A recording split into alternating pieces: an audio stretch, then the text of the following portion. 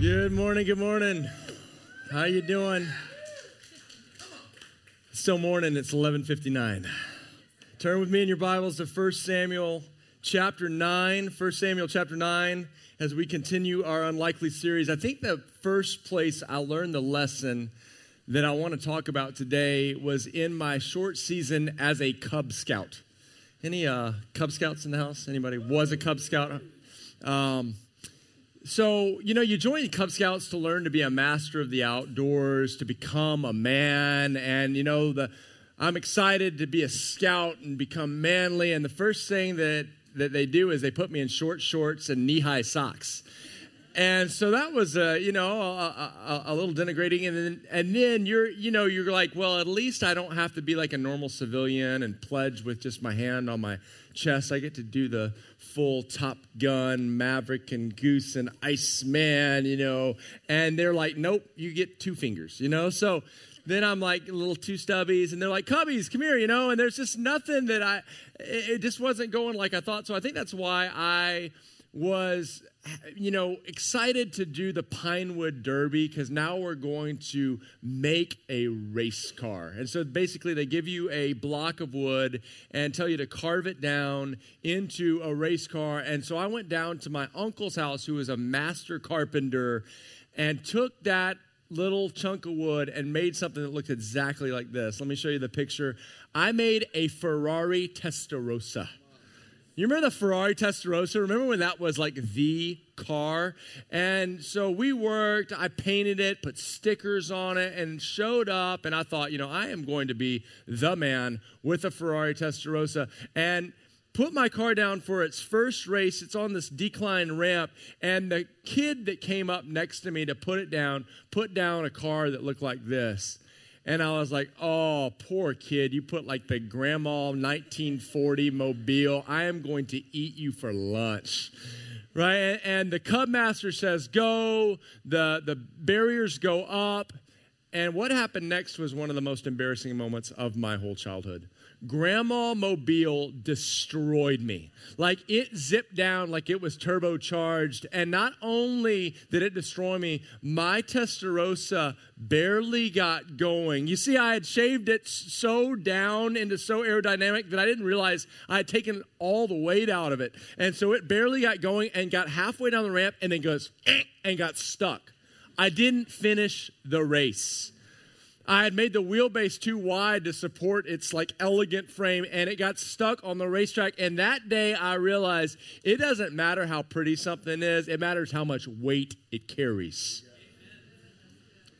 And God's been trying to get this message through my head for the rest of my days. And I want to look at that in 1 Samuel chapter 9, because we're in an unlikely series. And today we're going to take a little divergent path off our course of looking at primarily unlikely people. And we're going to study someone who I think most of us, if they walked into the room, would say, that person is likely going to be someone who makes a big contribution. And his name was Saul. So if you're taking notes, which I always encourage you to do, I want you to write down the title of this message. The title for today's message is Don't Fall for Saul. Say that with me. Don't fall for Saul. Because I find that we do it over and over and over again. That someone walks in the room and we go, wow, that person is impressive. Certainly they're going to do something great. Let's start in 1 Samuel chapter 9, verse 1. It says, there was a man from the tribe of Benjamin whose name was Kish, the son of Abiel, the son of Zeror, the son of Bechereth, the son of Aphiah, a Benjamite, a mighty man of influence and wealth. Kish had a son named Saul, a choice and handsome man. Among the sons of Israel, there was not a man more handsome than he. From his shoulders and up, he was a head taller than any of the people. Here are 4 things I notice about Saul. Number 1, he's from the tribe of Benjamin. That was the most popular. That was the most celebrated. Benjamin was the most loved child of Jacob. And it was even said of him in a prophecy in Genesis 49 that he was like a ravenous wolf that could destroy his prey. It was known as a tough tribe. Second of all, he was the son of Kish.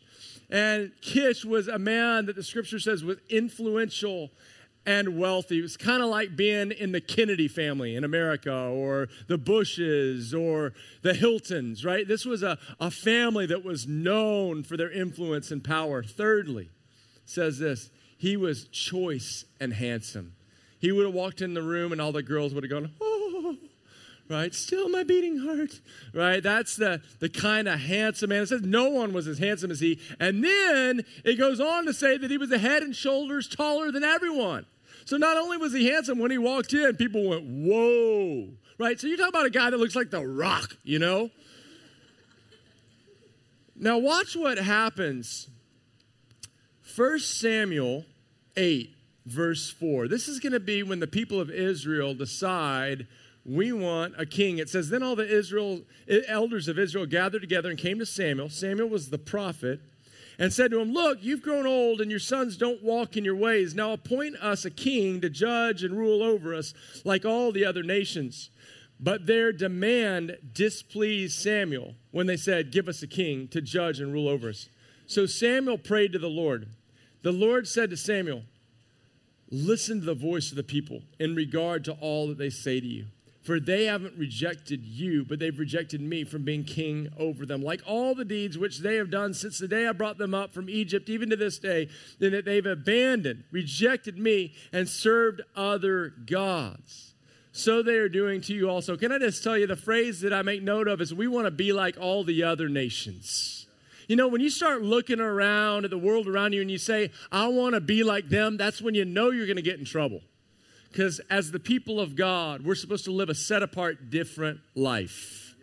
Then they say, God says, you're following after other gods. It's so natural because we can't see the living God, and so it's hard to live by faith, so we so often let our hearts go out to other gods. Watch this. So they say, we want a king. Samuel says, you don't want a king because this is what he's going to do to you. Verse 10, so Samuel told all the words of the Lord to the people who were asking for a king. These will be the ways of the king who will rule over you. He'll take your sons and appoint them for himself to be chariots. He goes on, verse 13, he'll take your daughters to be perfumers, cooks, and bakers. But look what they say in verse 19. Nevertheless, the people refused to listen to the voice of Samuel and said, no, but there shall be a king over us, so that we too may be like all the nations around us, that our king may be judge and govern us and go out before us and fight our battles. You know, when we're not walking in line with the Lord, we're always looking for someone else to go in front of us, to fight our battles, right? And the heart of us is to have someone that's stronger to rescue us. And if we don't look to the Lord, we'll always look to someone around us. We'll look to a celebrity. We'll look to a movie star. We'll look to an athlete. This is so natural in human desire, and we want to put them up as a God. And can I just tell you that every human has faults and weaknesses? I had an interesting experience this week. I was at the doctor's office, and I'm sitting there, I look to the right, and there's a magazine rack just right at head high, and directly, even with my eyes, I look at the cover of People magazine, and I think, no way. Because it's people that I just sat at their home and shared normal meals with. They've been in my home. But it's Chip and Joanna Gaines, and it is the most stunning picture ever, like airbrush. Chip's hair is flowing, right, like a Greek god. And I'm just thinking, that Chip would hate this. Like, this is so not him. He so doesn't want people to think of him this way. And then I remember reading this article that was entitled, Chip Gaines Ruined My Marriage. And I was so ticked because he's my friend. And I'm thinking, no, he's been completely faithful to his wife. Well, he hadn't done anything. It was just a shock title to get people to read it. It worked because I was reading it now. And it said like, Chip Gaines has ruined my marriage because my wife watches Fixer Upper and totally compares me to Chip, who everything that Joanna Gaines thinks of, Chip can build in a day, which is actually not true, right? He has a massive team, but he can build in a day. He does it with a smile. He's always laughing. He's always telling funny jokes, and he has all the children with him and takes them to ice cream every day. Which, the funny thing is, like, Chip would never want that said of him. He's just a normal guy. But we have this tendency to elevate people. And in fact, the person who wrote the article didn't know Chip. But someone doesn't know him, just saying he's the perfect man. Like, don't we always do that? We're always looking to make someone a god, to exalt them, and then say, like, yeah, I'm with them. and to make ourselves feel good about ourselves. And can I just tell you, that's dangerous. It's destructive to you because you're always measuring yourself and you never add up. It's destructive to someone else to put them on a pedestal because they're just a human. So watch what happens next. Now, 1 Samuel 10, 9 through 13, this helps you understand what I'm not saying, because if you're a handsome person or if you're a beautiful person in this room, I'm not saying you're doomed, right? Or if you have a little money in your bank account, I'm not saying, oh, you're cursed, right? That's not what I'm saying, because God can get a hold of anyone's heart and use them. This is what 1 Samuel 10, 9 through 13 says. It says, then it happened when Saul turned back to leave Samuel, God changed his heart. So God changed Saul's heart. And all those signs came to pass that day. When they came to the hill Gibeah, behold, a group of prophets met him. And the Spirit of God came on him, came on Saul mightily, and he prophesied under divine guidance among them. And now when all who knew Saul previously saw that he actually prophesied, now by inspiration with the prophets, they said to one another, what's happened to Saul? So Saul has this experience, and we call it get rocked, right? That's what we say, get rocked, get real, and give it away. So Saul has this encounter with God. And look at the last verse, verse 13. When Saul had finished prophesying, he went to the high place to worship. So Saul's actually off to a good start. He got rocked by God. He's going to worship. But watch what happens next. It's a test. He meets someone from his past. He meets his uncle. And you guys know how it is. When we come in contact with someone who knew us in our past life, and you're like, I'm kind of intimidated because they've known me forever, and like they know the old me. Watch this story.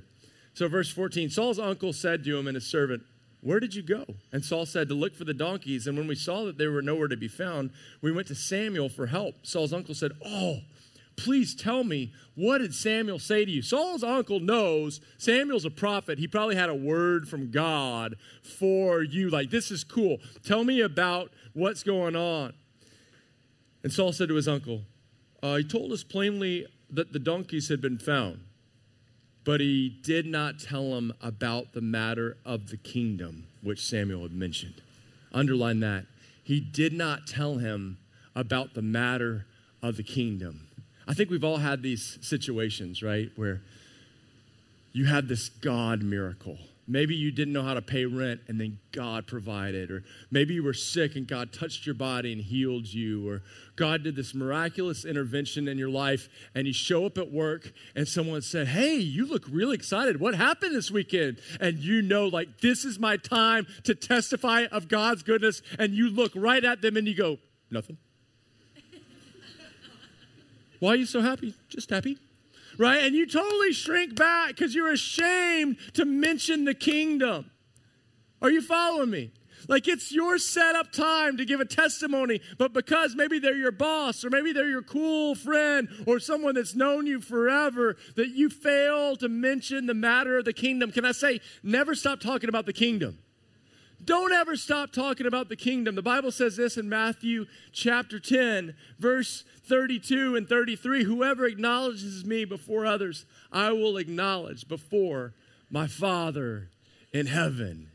You talk about God, and he comes in mightily to support you. Right? I remember this one girl in the beginning days of our church, and she was a real big partier, and she was living with her boyfriend, and she met us, and as we talked to her about Jesus, she, with tears, gave her life to Christ.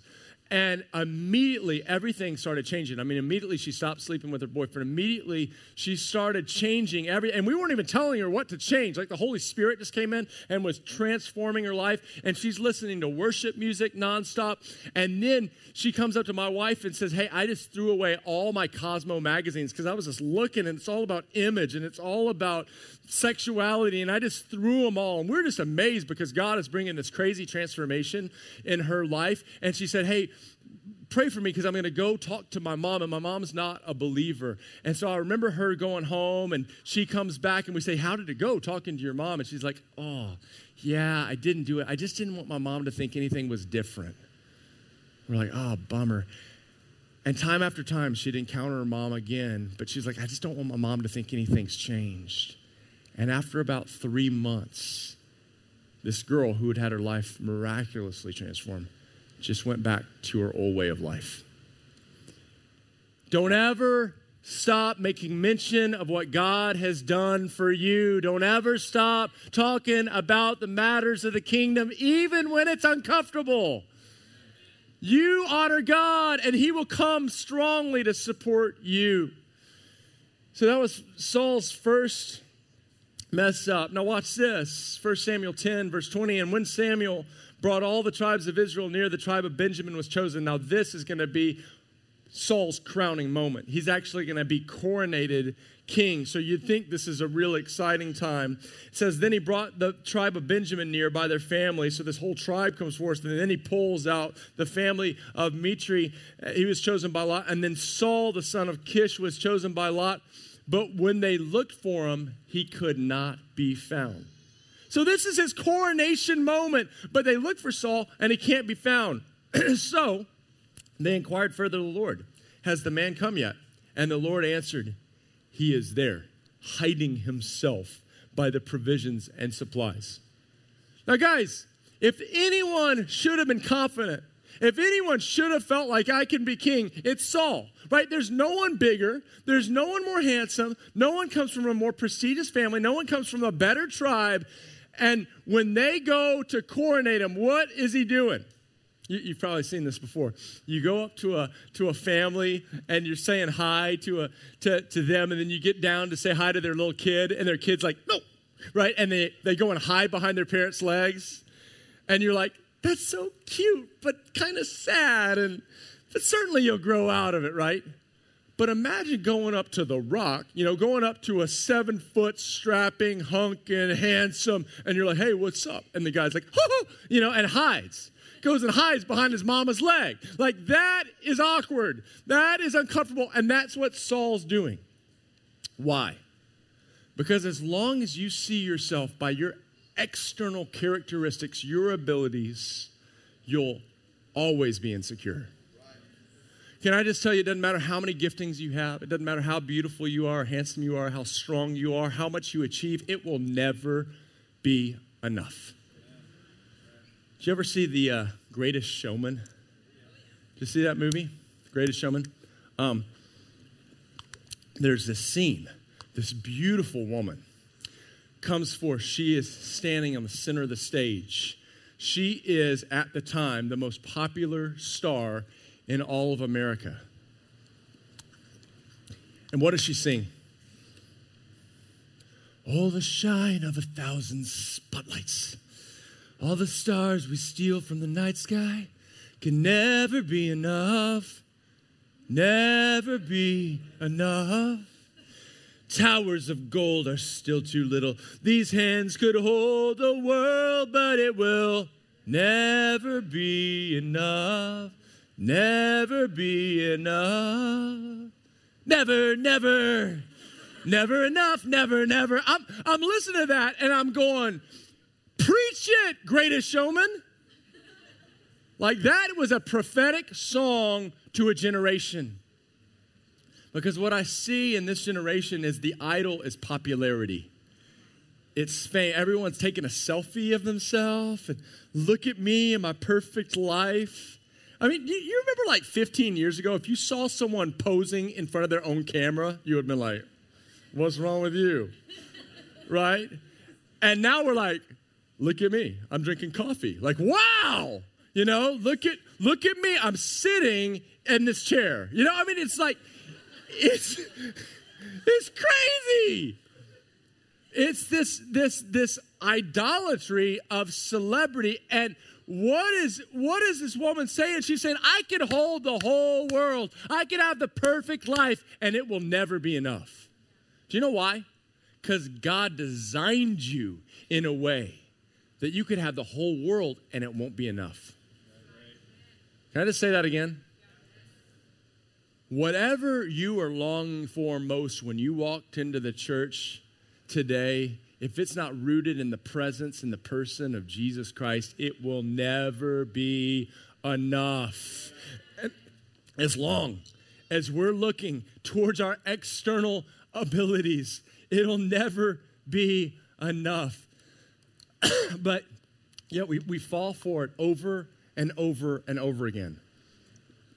Even in the church, right? We're like, if that person got saved, it would change everything. Have you ever heard someone say that?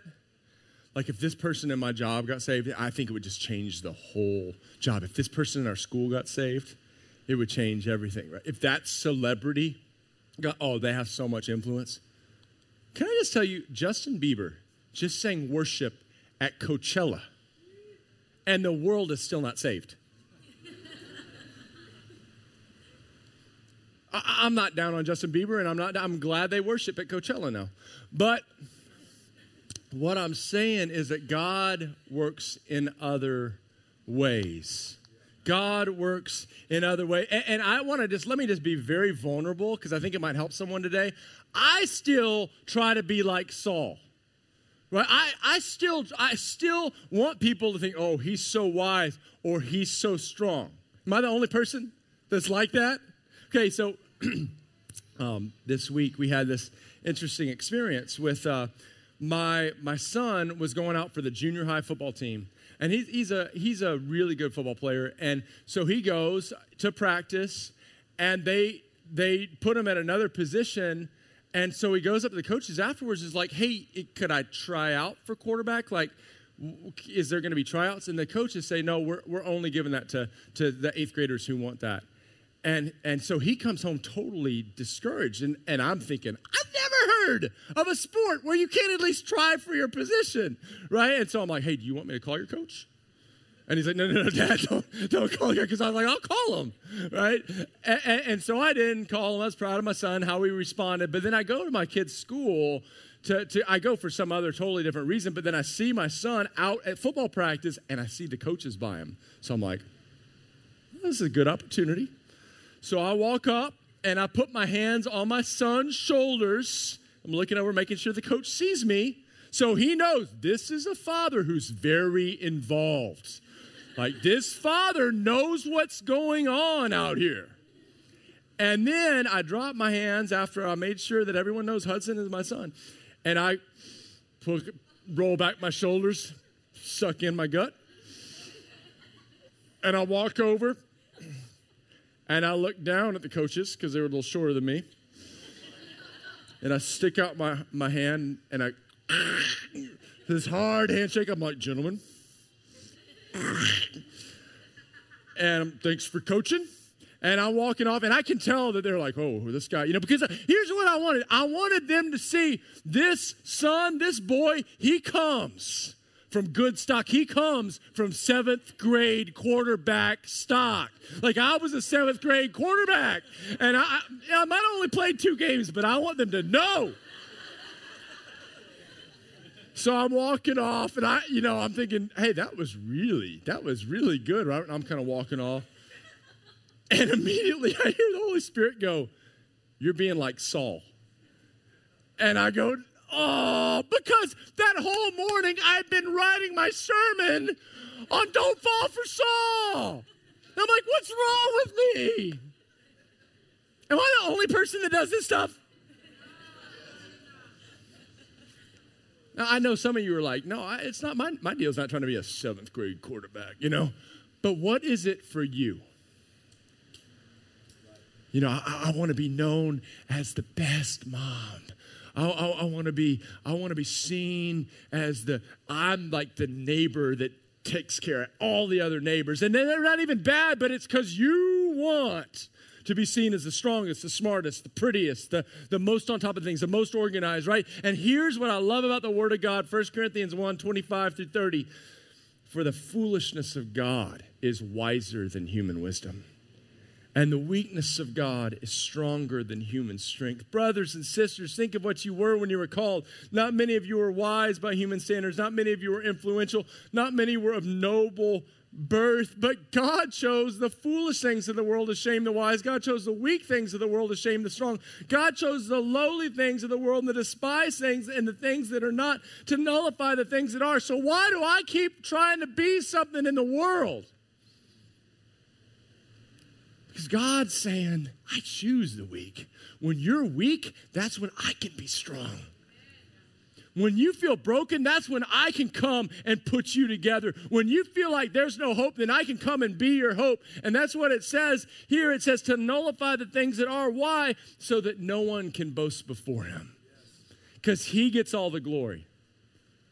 Am I the only one who I'm like, I want to do something great for God, but I sure hope people see me doing it, right? I want God to get all the glory, but can I have just a little of it, right? I mean, is that not how we are? And God's saying, no, I actually use you in your weakness. And now watch this. Several weeks ago, God gave me this illustration of like, what's it like to be in Christ? And I had this thought like, it's like being in one of those giant wrestling sumo suits. Here's a picture of it. This is how I dressed up the other day because it says this: it is because of him that you're in Christ Jesus, who has become for us the wisdom from God, our righteousness, holiness, and redemption. Can I just tell you that when you feel insecure, it's a perfect opportunity to clothe yourself in Christ. And realize it's actually he's our wisdom. Whenever you feel like, man, I'm just not that smart and I just kind of feel stupid. Well, good, because then you can realize I need the wisdom of God.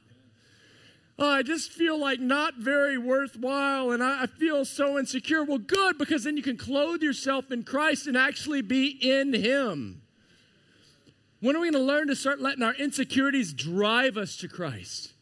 Do you know that your insecurities can be a great gift? Because they actually make you need Jesus. And then when you're walking in Jesus, you are who you're created to be. Saul didn't get that. So Saul actually ends up losing his destiny.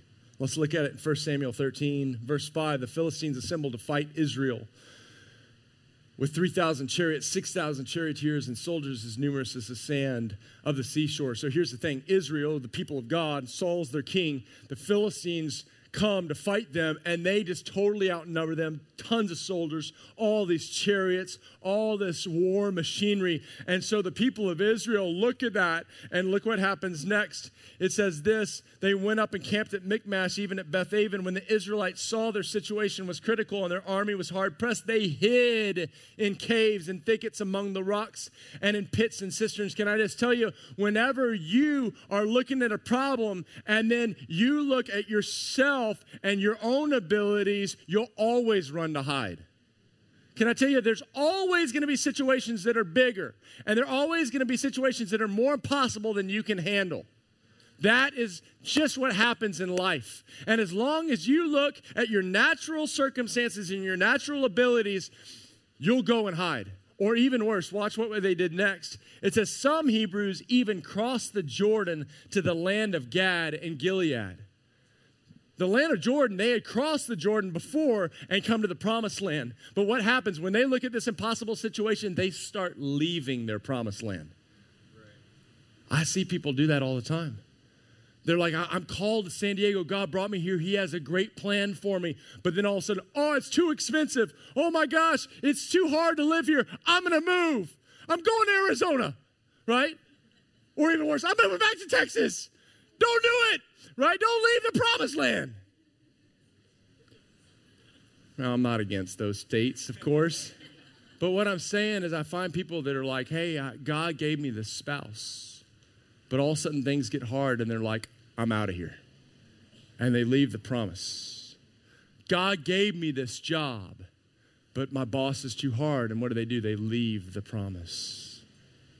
So many times people hit eject in the middle of the promise because things are too hard and they're looking at their natural circumstances. And that's what Saul does. Watch what happens.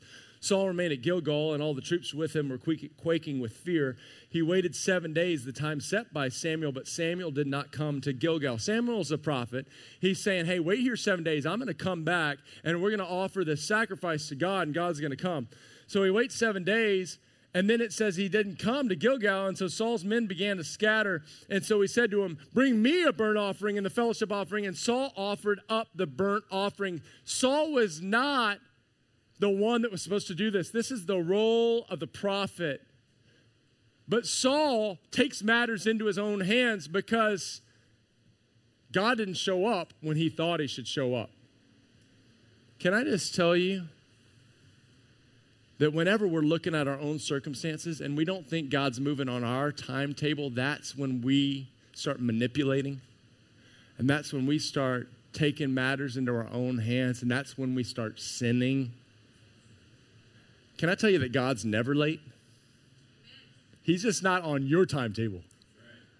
I can't tell you how many times I'm like, God, you're not going to show up. You're not going to leave. You're not going to help me. Watch what happens next. Just as he finished making the offering, Samuel arrived. Do you see that? Samuel did show up on the seventh day. He just didn't show up when Saul was comfortable with him showing up. God's always on time. He just might stretch you a little further than you thought you could handle. Saul went out to greet him. What have you done? Asked Samuel. Saul replied, well, when I saw the men were scattering and that you did not come at the set time and the Philistines were assembling at Michmash, I thought, now the Philistines will come down against me at Gilgal. And I've not sought the Lord's favor, so I felt compelled to offer the burnt offering. You have done a foolish thing, Samuel said. You've not kept the command the Lord God gave you. Can I tell you, when you start caring more about what people think than what God thinks, that's when we end up breaking his commands. We need to live for the approval of one. And as long as you live for the approval of many, you're a slave. So he goes and makes his own offering. Look at what Samuel ends up saying to him. He would have established your kingdom over Israel for all time. Let me just tell you, you're in a financially hard time. It seems impossible, right? Then our tendency is, well, I'm going to take matter into my own hands. I'm going to cheat on my taxes.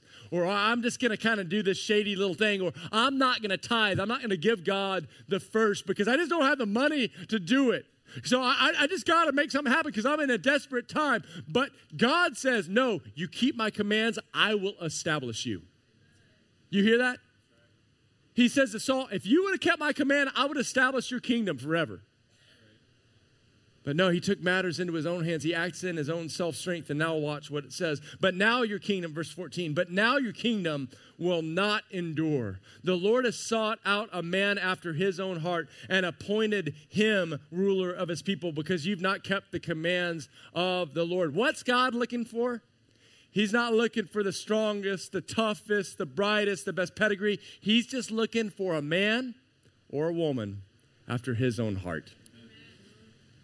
In fact, I love it. 1 Samuel 16, Samuel goes to anoint a new king because God says, I've rejected Saul. And this is, in my opinion, the highlight of the whole life of Saul and his successor, David. It says this, but the Lord said to Samuel, in verse 7, but the Lord said to Samuel, do not consider his appearance or his height, for I've rejected him. The Lord does not look at the things people look at. People look at the outward appearance, but the Lord looks at the heart. Can I just say that over you today? Because what I know is that we all look at our outward appearance, we all look at our giftings, we all look at our abilities, and we think, oh, I fall short. And God's saying, that's not what I'm looking at. What I'm looking at, church, is I'm looking at your heart. Just turn your heart to me, and I love it. Just turn your heart to me, and I'm coming to support you. Just turn your heart to me, and I'm not going to let you down. Just turn your heart to me, and I will come and fill it. So God chooses someone who's the exact opposite of Saul. Instead of going to the preeminent tribe, the popular tribe, the tribe of Benjamin, who does he go to? He goes to Judah. That tribe. Remember, we talked about it last week. Judah was the sexual sin-laced, immoral, bummer tribe. And God says, no, from the ashes I can raise up beauty. I can take you out of the most broken family line and turn it for beauty. And instead of going to Kish, who was the most influential and the most wealthy and most powerful, he goes to Jesse, a poor shepherd. And instead of going to the one who stood a head and shoulders taller, he goes and finds a young man. Right? He goes to the one that's not even invited to the party. You know, it stinks when you're not invited to the party. But can I tell you that God sees you? When you don't feel picked, God picks you. And so God picked the one kid that wasn't invited to the party. He picks a little lowly shepherd boy because he had a heart after God, because he had his faith in God. And now watch this at the very end. This is how we're going to finish. Saul is in another problem. He's still king, and the Philistines come again, and this time they send out their champion. His name is Goliath. He's a giant. He's 9 foot tall. So who is the right person to take on a giant? Another giant. And Saul's a giant. Saul's probably about 7 foot, maybe even taller. But you know, Saul just kept looking at his own abilities, his own giftings. And when you see something bigger than you, you'll always shrink back in insecurity. And so what does Saul do? He shrinks back. He should have taken on Goliath. But instead, he shrinks back. And so what happens? This little youngster, this little shepherd boy from the wrong tribe, from the wrong family, from the wrong city. He was from Bethlehem, for crying out loud.